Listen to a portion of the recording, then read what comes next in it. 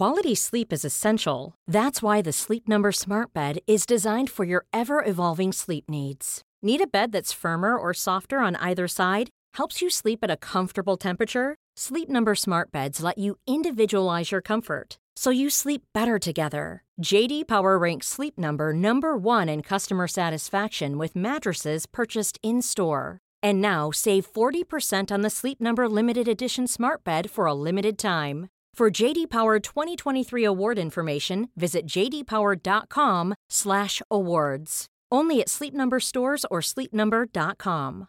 Mother's Day is around the corner. Find the perfect gift for the mom in your life with a stunning piece of jewelry from Blue Nile. From timeless pearls to dazzling gemstones, Blue Nile has something she'll adore. Need it fast? Most items can ship overnight. Plus, enjoy guaranteed free shipping and returns. Don't miss our special Mother's Day deals. Save big on the season's most beautiful trends. For a limited time, get up to 50% off by going to BlueNile.com. That's BlueNile.com. Hello everyone, welcome back to the History Hit Warfare podcast. I'm your host, James Rogers, and in this episode, we're looking at the disaster before D-Day, Exercise Tiger. How do you prepare for something as massive and monumental as D-Day? Well, you need to make sure your individual units are ready, that your mortarmen know how far to fire and how to use their equipment, that you can land on the beaches, and that your ships can not only coordinate out into the channel, but could coordinate around each other as well. And then you need to bring them all together into one massive operation. One of these was Exercise Tiger. And to say that it ended disastrously would be one hell of an understatement. I won't give away all the details, but it's staggering when you realise that more people were killed in the rehearsal for the landing at Utah Beach than were actually killed landing at Utah Beach. To take us through this, we have Dr. Harry Bennett from the University of Plymouth. Harry has gone through the files in the US and the UK. He's interviewed those who took part in the exercise. He has everything that you need to know to dispel the myths around this operation. So here he is, Dr. Harry Bennett, on the disasters before D-Day.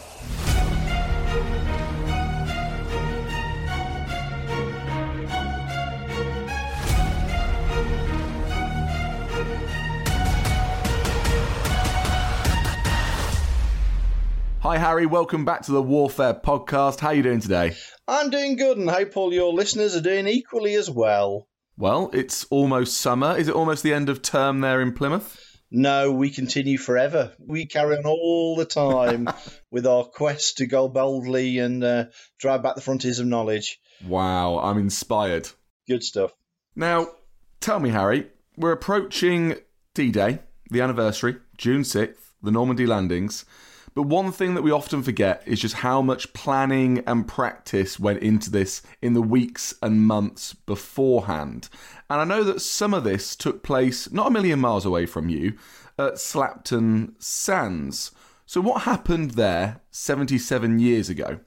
Well, in a way, you've got to see this in the wider context, not of actually weeks or months, but in fact years, with the Bolero planning for D-Day. I mean, literally from 1942 onwards, they're planning for an invasion of Western Europe, and that takes an awful long time.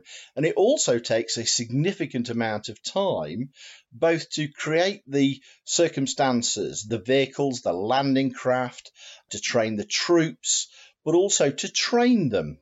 And Devon becomes home to two important training centres for the United States Army/Navy. In the north, we have a thing called the Assault Training Centre.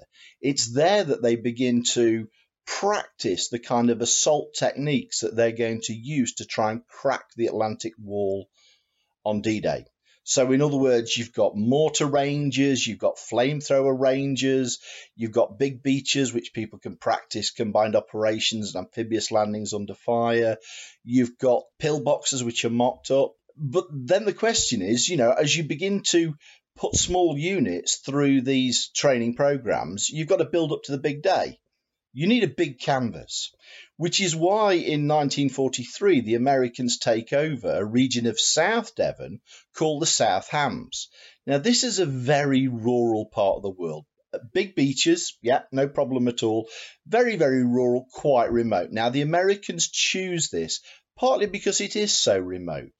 In other words, there aren't so many prying eyes. And indeed, they're going to evacuate most of the villages from both the training area and the immediate vicinity around it to keep things fairly private, because here they're going to bring together sea, air, land to practice the amphibious landings that they're going to put into practice on D-Day.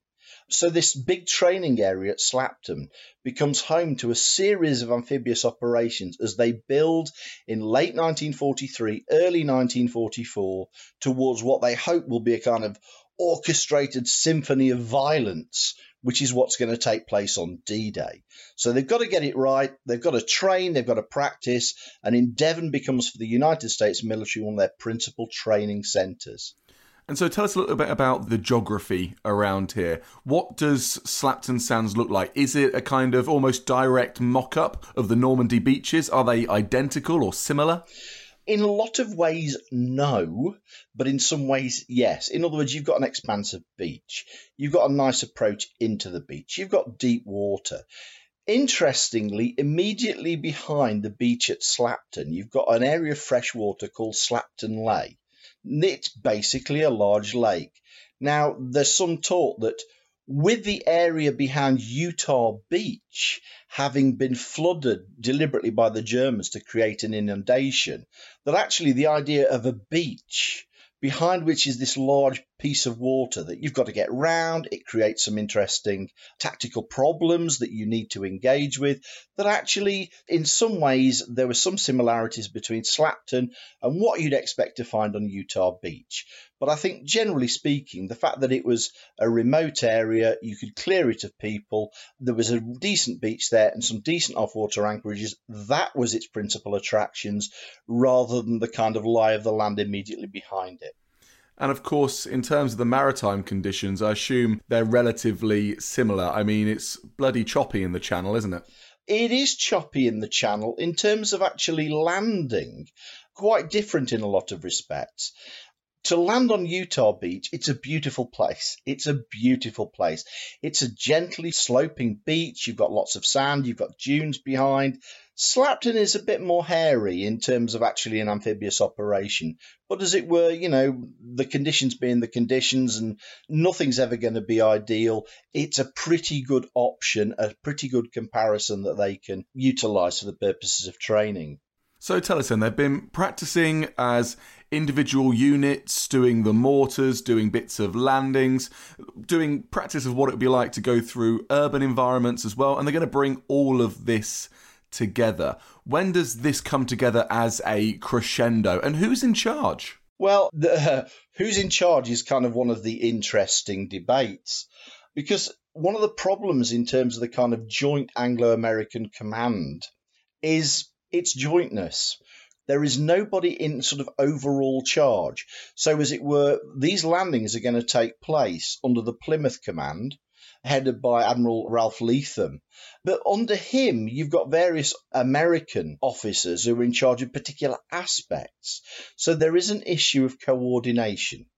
Now, they build towards Exercise Tiger, which is going to take place from the 22nd to the 30th of April.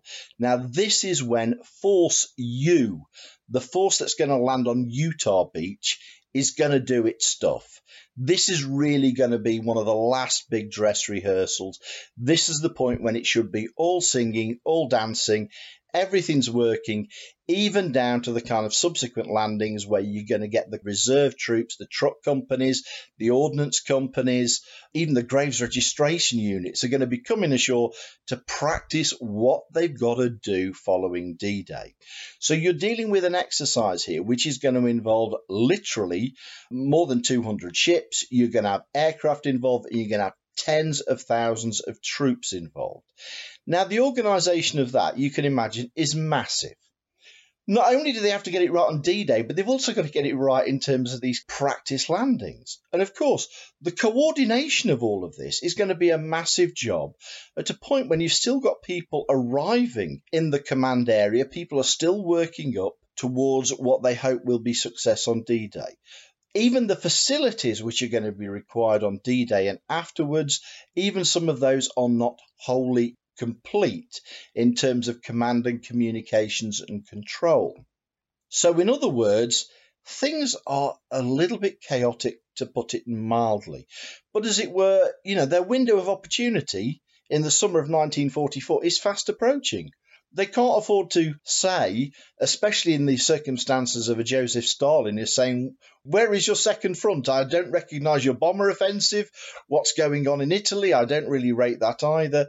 In terms of the politics of the war, this amphibious landing has been years in the preparation. And if it doesn't happen in 1944, in the summer of, when's it ever going to happen? So, as it were, the pressure is on to carry out the big rehearsals in order to get success on D-Day, which has got to be in the summer of 1944. Did everybody know that this was an exercise? Did the soldiers know down to the minute what it is they were meant to be practicing and doing? Yes and no. The commanding officers, the senior officers do. In other words, you have a very, very detailed operational order.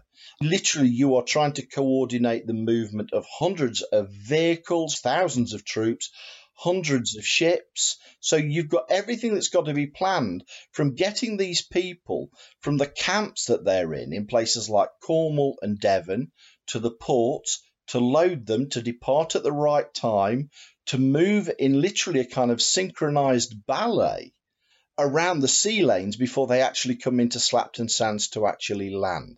It's a massive operation. And of course, this isn't happening in peacetime. This is happening in a combat environment. The risks are enormous. The risks simply are inevitable.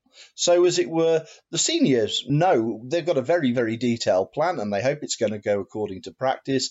Now, the people at the bottom of the food chain, the ordinary rankers, they don't know. In other words, what they want is to be given a kind of sense of, this could be it, here we're going, this is probably an exercise, but you never know. So, as it were, while the people at the top know the details, the people at the bottom really don't.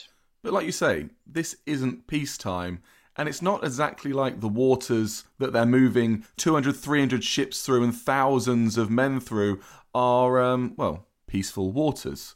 Isn't this going to cause quite a lot of attention? Well, it's inevitable, and this is one of the interesting things about Exercise Tiger.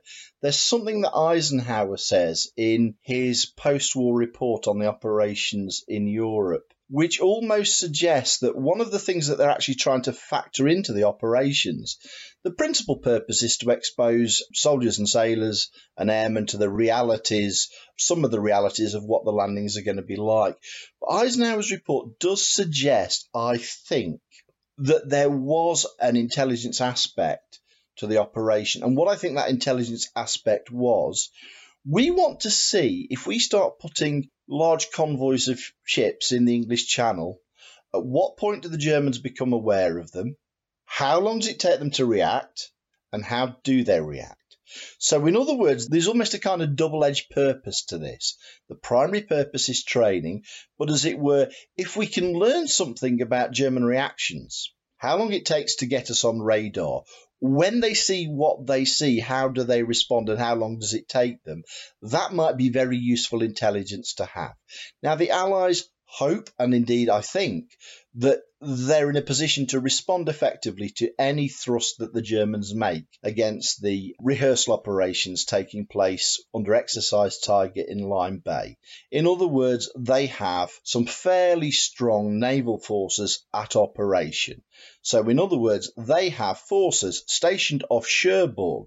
Cherbourg is the home to the 5th and 9th German S-boat flotillas, what the British and the Americans largely label them E-boats, E for enemy boats, but the Germans call them S for Schnellboat, fast, big, very well-armed motor torpedo boats, almost like mini destroyers rather than the kind of torpedo boat that we might imagine. So they're literally just outside the port, they're waiting, and then they've got forces in mid-channel. So in other words, if they get past that layer, we've got another layer waiting. And then with the convoys, they've also got close-in protection to give them a further layer. So they've got 3 layers of naval protection, as it were. So they hope that if the Germans detect them, they learn something in the process. And if they do come out, well, if we happen to catch them, we might annihilate that threat before D-Day, and that might itself be quite a good thing in any case. So as it were, they're quite hopeful that they've got the bases covered, if we can use that kind of American phrase. So there's a little bit of probing and poking going on here, maybe with a hope that they could annihilate some of the threats before D-Day. How does it play out? Well, it doesn't go so well. And it doesn't go so well in some interesting ways. So what we have is, in the early hours of the 28th of April, we have an attack on what they call the T4 convoy, T for training. The convoys that are taking part in Exercise Tiger, the landings on Slapton, they're all given a series of these code numbers. So this is just one of a series. Now, that night, 27th, 28th of April, at sea, in Lyme Bay, or at anchor in the same vicinity, there are something like 200 Allied vessels. Now, you just think about that for 1 minute.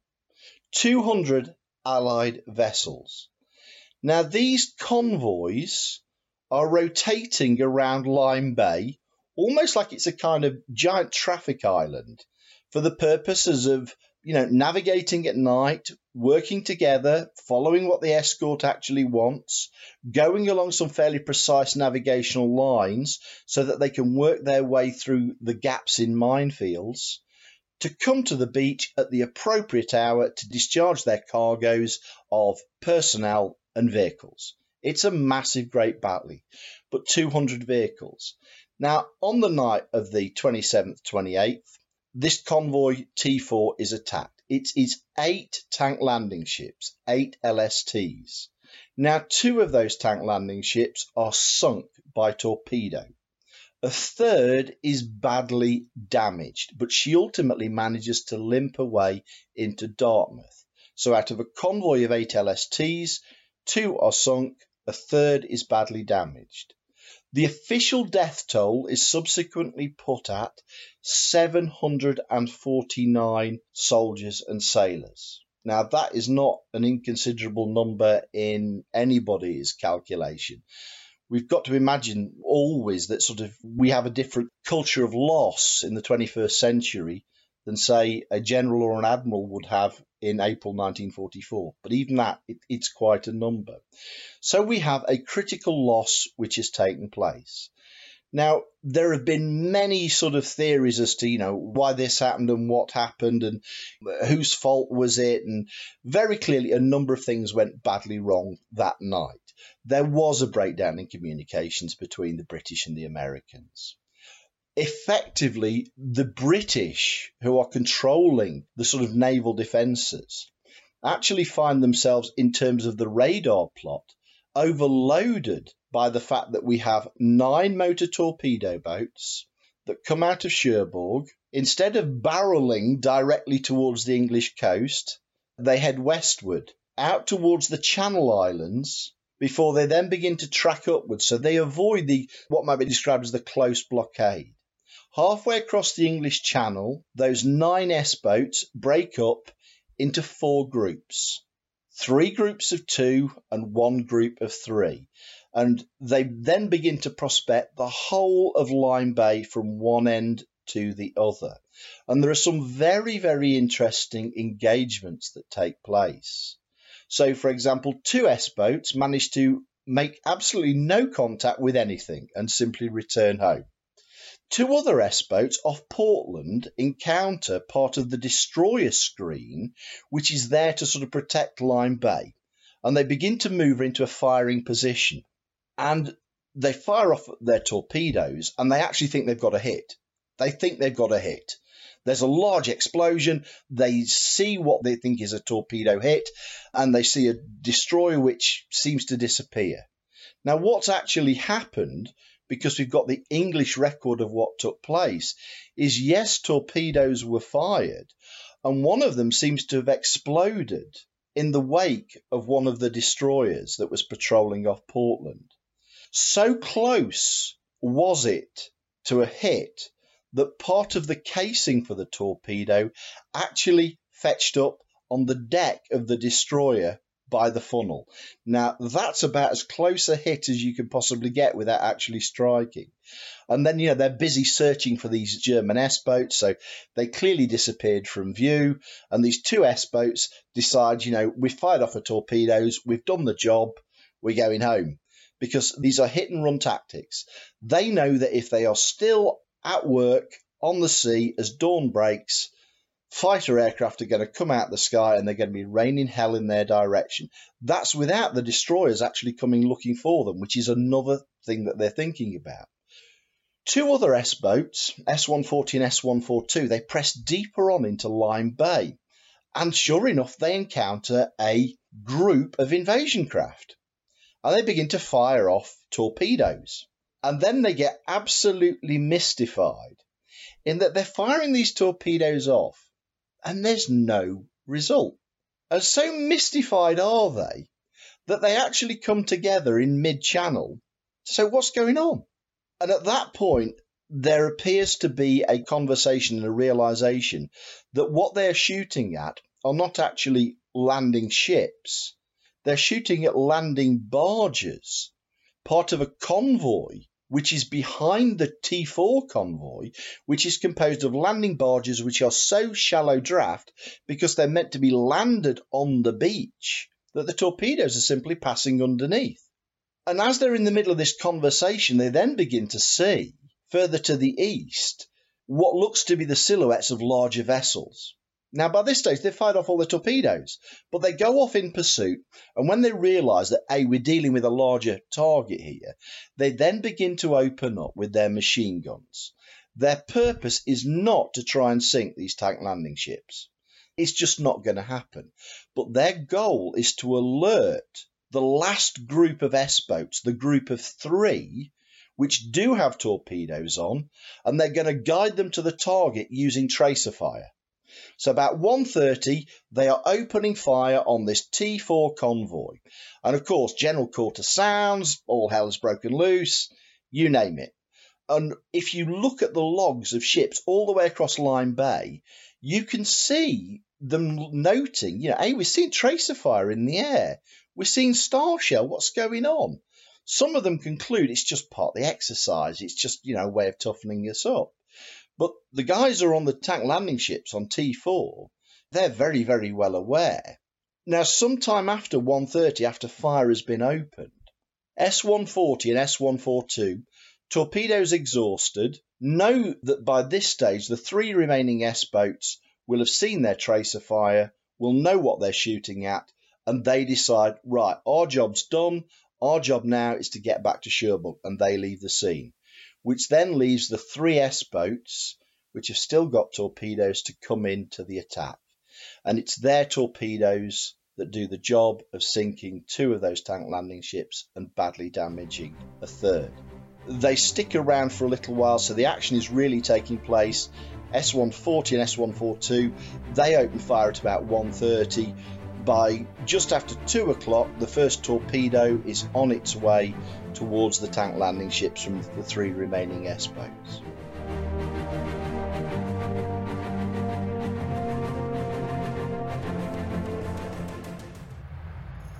What caused the anarchy? How did medieval migrants shape the language I'm speaking right now? Who won the 100 Years' War? Could England's lost patron saint be buried under a tennis court in Suffolk? How did England's last medieval king end up under a car park? And were the Dark Ages really all that dark? I'm Dr. Kat Jarman. And I'm Matt Lewis. On Gone Medieval, we'll uncover the most exciting and unexpected stories about the Middle Ages, hearing from the best and brightest minds. We will disentangle fact from fiction, bring you the latest discoveries, and reveal how the so-called Dark Ages laid the foundations for much of the world we're living in today. Subscribe to Gone Medieval from History Hit, wherever you get your podcasts.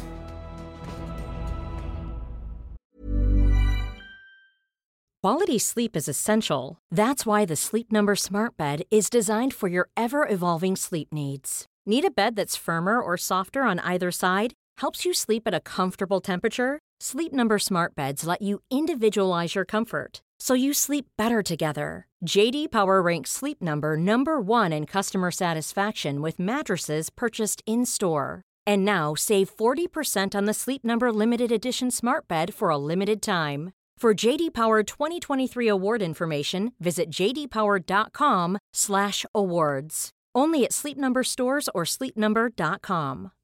Millions of people have lost weight with personalized plans from Noom. Like Evan, who can't stand salads and still lost 50 pounds. Salads generally for most people are the easy button, right? For me, that wasn't an option. I never really was a salad guy. That's just not who I am. But Noom worked for me. Get your personalized plan today at Noom.com. Real Noom user compensated to provide their story. In 4 weeks, the typical Noom user can expect to lose 1 to 2 pounds per week. Individual results may vary. This Mother's Day, treat Mom to healthy, glowing skin with Osea's limited edition skincare sets. Osea has been making clean, seaweed-infused products for nearly 30 years. Their advanced eye care duo brightens and firms skin around your eyes, while the Golden Glow Body Trio nourishes and smooths skin all over.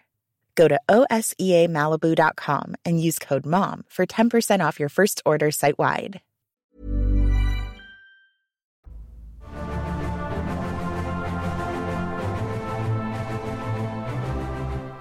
So we end up with this substantial loss of life.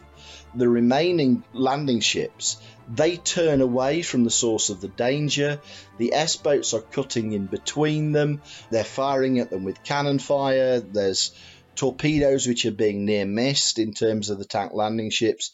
And they basically put their sterns towards the danger and basically head inland. They're trying to get deeper into Lyme Bay to try and get away from a scene of devastation, as you've got 2 tank landing ships which are now blazing. And the whole area is being lit up. And really by about 2:30, you've got this sense that the Germans think, okay, our business here is largely done. And they're going to depart the scene because the whole area is now being lit up. There are destroyers coming at them from Portsmouth, support groups being sent from Portsmouth, from Plymouth, and indeed there are forces closing in on them. At the same time, they realise aircraft are probably on their way and they're after us too. So their job is to get south and get away from the scene of the action. One of the tank landing ships, ultimately, when it realises that the Germans have gone, LST 515, the senior officer actually turns the ship around and brings it back to the sinking site and begins to rescue guys from the water, even though this was really against regulations. This was not supposed to happen. So he basically breaks orders and turns around and begins to rescue people from the water. But by this stage in the water, you have literally hundreds of men, many of whom have succumbed to hypothermia. These tank landing ships, when they've gone up, they're carrying ammunition. They're carrying fuel. They're blazing like Roman candles. And you can imagine what that's actually done to some of the casualties who've been forced to jump over the side. So LST 515 finds a scene of absolute devastation when it returns to the sinking site. And, you know, I've spoken to some of the people who actually went through that process of, you know, one guy, and I won't give his name for obvious reasons, you know, he told me he hadn't thought about these memories for literally decades, but he was able to tell me, literally, as we sat having a cup of coffee at Slapton, what it was like being in the water following the sinking of his ship. And this sense of, you know, my fingers are getting cold. My feet are getting cold. All around me are my friends. And it's starting to go quiet. They're starting to go quiet, and I'm kind of very, very aware of being very cold in a very big sea under a very big sky, and eventually he loses consciousness until actually he wakes up. He literally wakes up in a pile of bodies on board LST 515. They thought that he had actually gone, but, you know, fortunately he hadn't. So this is a scene of absolute horror. And from there, LST 515 with a cargo of casualties on board, the dead, the dying, the seriously injured, going to make her way round as quickly as she can to Portland, while those S-boats are fleeing to the south. But this isn't quite the end of our story. This is where it gets kind of, something even bigger could have taken place that night. A few months ago, I was contacted by a chap whose father had been on LSTs. in the European theatre during the Second World War. And he said, hey, I think my dad knew something about Exercise Tiger. And over the years, historians like me have heard a lot of, well, great Uncle So-and-so knew something. And we said, well, what did Uncle So-and-so know? And it's like, well, he never really said, and now he's gone, so we can't find out. But this guy actually said, my dad's unfortunately gone, my father's passed away, but I do have the log. I do have the log for his LST. So it's like, okay, that's kind of interesting. And when I began to plot his father's ship's movement, his father's LST had been at sea that night and had passed to the south of the sinking shortly after the T4 convoy had been attacked. So naturally, I begin to get, this is quite fascinating. And working with him, we were able to piece together what had happened that night against an even bigger canvas. In that night, in addition to the hundreds of ships roaming around Lyme Bay, you've got elements of Force O for Omaha Beach, which are also at sea that night making a move towards Portland. Now, this guy's father's ship, LST-51, was also part of a convoy of LSTs which were proceeding round from Falmouth to Portland, carrying equipment for use on Omaha Beach. Now, they are being routed much deeper into the channel to make their transit because so busy is Lyme Bay. So quite literally, as the action is beginning to take place in Lyme Bay, this guy's father's convoy is rounding Start Point and coming into the mid-channel.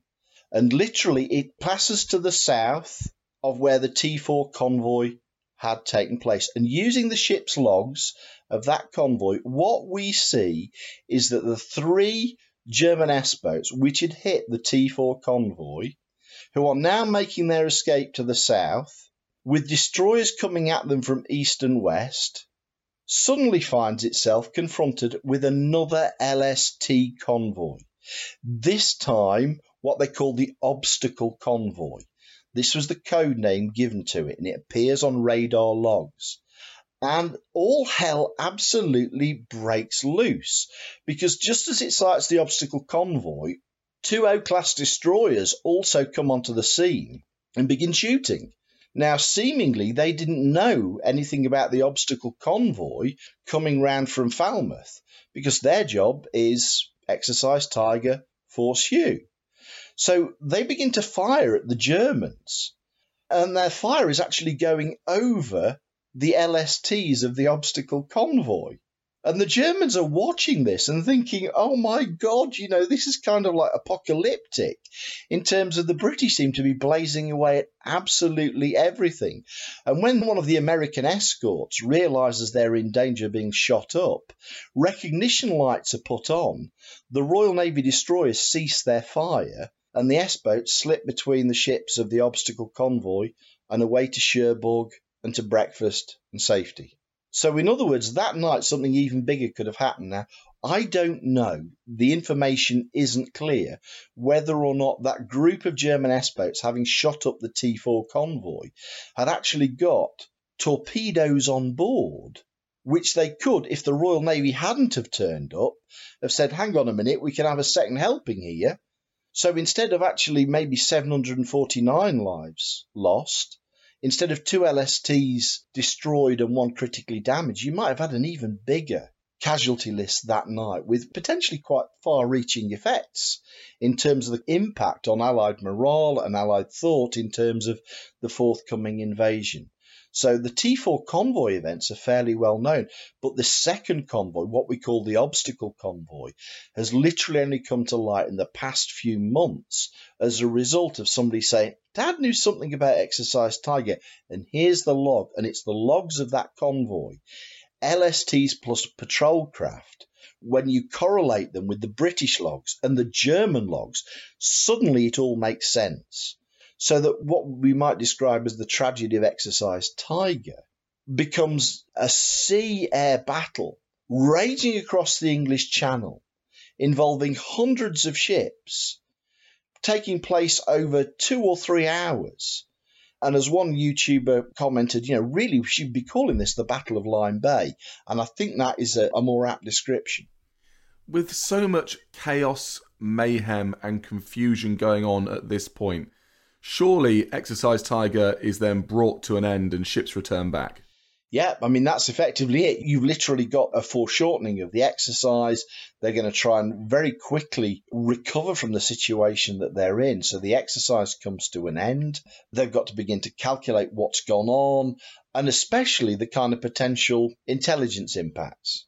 Now, what they're particularly worried about is, did the Germans actually hang around to fish anybody out of the water who they might subsequently have interrogated? Now, there are individuals on those LSTs that go down that know at least part of the D-Day story.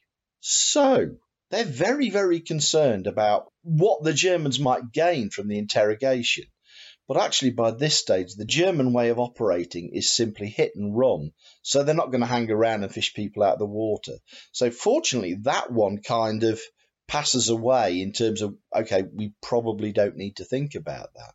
They're also trying to learn all the lessons about, well, we had some pretty big failures here, folks. How do we learn the lessons of that? And then there's also the issue as well, because most of the kind of work of those people who've looked at Exercise Tiger is focused on Allied failings. But the Americans and British are also sort of thinking, hang on a minute, credit where credit's due. You know, the Germans have struck us quite an important blow here. Now, the Americans in particular are thinking, what if that happens on D-Day? What if instead of LSTs, they hit a troop ship? Instead of having a few hundred casualties, we have these things coming at us, literally trying to overwhelm our defences, the equivalent of sort of analog swarm attacks by drones almost. What's going to happen? So the Americans in particular are really quite worried by this. And indeed, the American historian James Foster Tent has documented very ably that the Americans are so rattled by this that at one point they come up with this scheme that they push to the British. We've got to take these S-boats out before D-Day. These things could imperil D-Day. The American plan is we're going to use the old battleship Nevada, and we're basically going to head it towards Cherbourg before D-Day, and we're going to let us sit off the coast and try and bomb hell out of the bunker in which these S-boats are parked and protected so that that threat is neutralised. Now, the British, in effect, turn around in absolute horror and saying, if you do that, you might as well send the Fuhrer a telegram to saying, we're coming, here we are. It's such a big giveaway about what's going to take place. So that, you know, Bertram Ramsay, he's one of the ones who's instrumental as sort of head of the D-Day landings in actually saying to the Americans, look, what's happened with Tiger is terrible. We think we've got the countermeasures. We think we can protect and nullify that threat on D-Day. And ultimately, the British have proved correct. But the Americans in particular are very, very sensitized by this S-boat threat. And I do wonder the extent to which American naval forces arriving in the European theatre were really aware of just how deadly these S-boats were.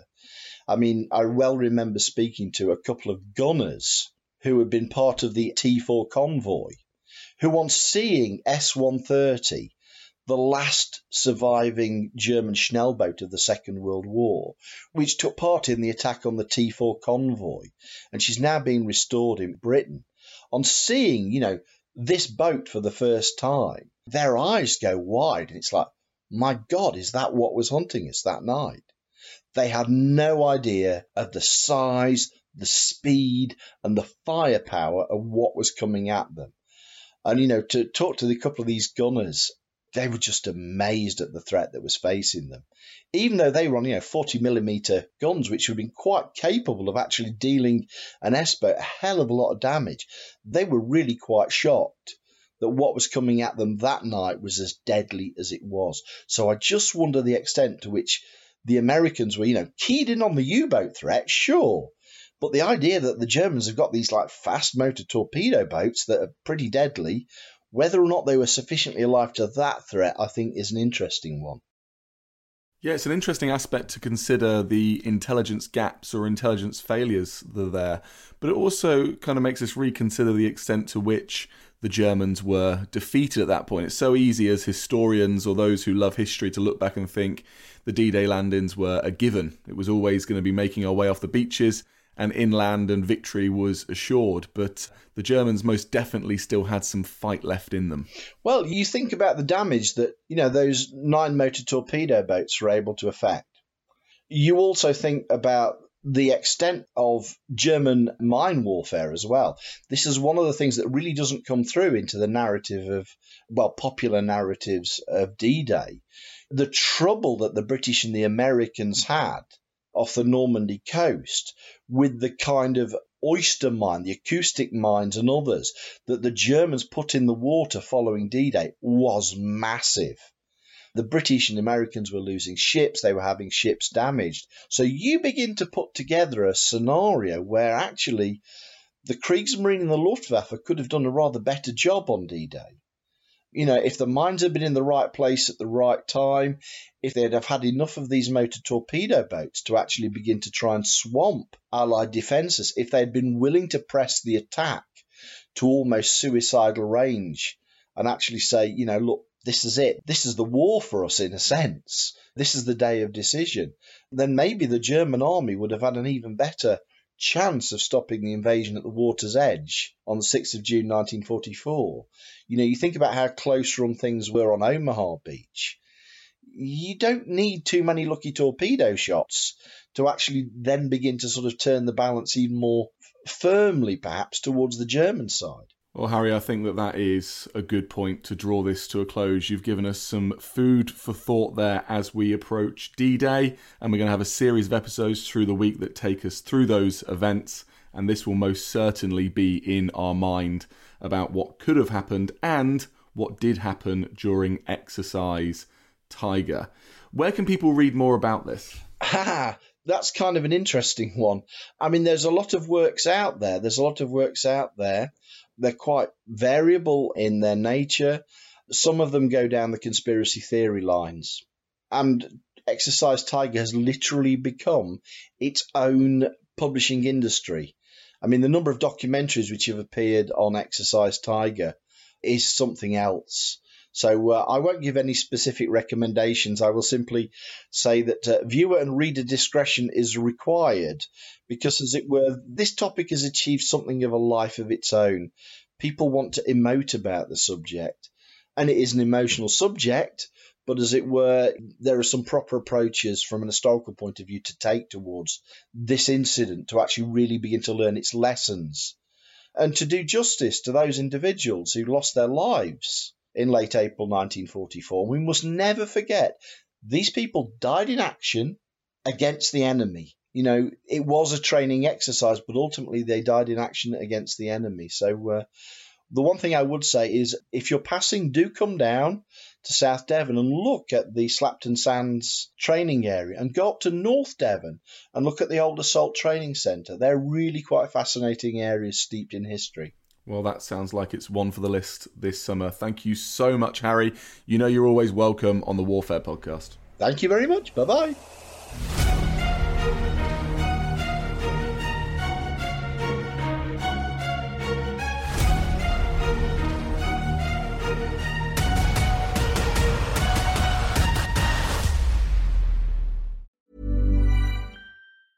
Normally, being a little extra might be a bit much, but not when it comes to healthcare. That's why United Healthcare's Health Protector Guard fixed indemnity insurance plans, underwritten by Golden Rule Insurance Company, supplement your primary plan so you manage out-of-pocket costs. Learn more at UH1.com. Planning for your next trip? Elevate your travel style with Quince. Quince has all the jet-setting essentials you'll want for your next getaway, like European linen, premium luggage options, buttery soft Italian leather bags, and so much more. And is all priced at 50 to 80% less than similar brands. Plus, Quince only works with factories that use safe and ethical manufacturing practices. Pack your bags with high-quality essentials you'll be wearing for vacations to come with Quince. Go to quince.com/pack for free shipping and 365-day returns.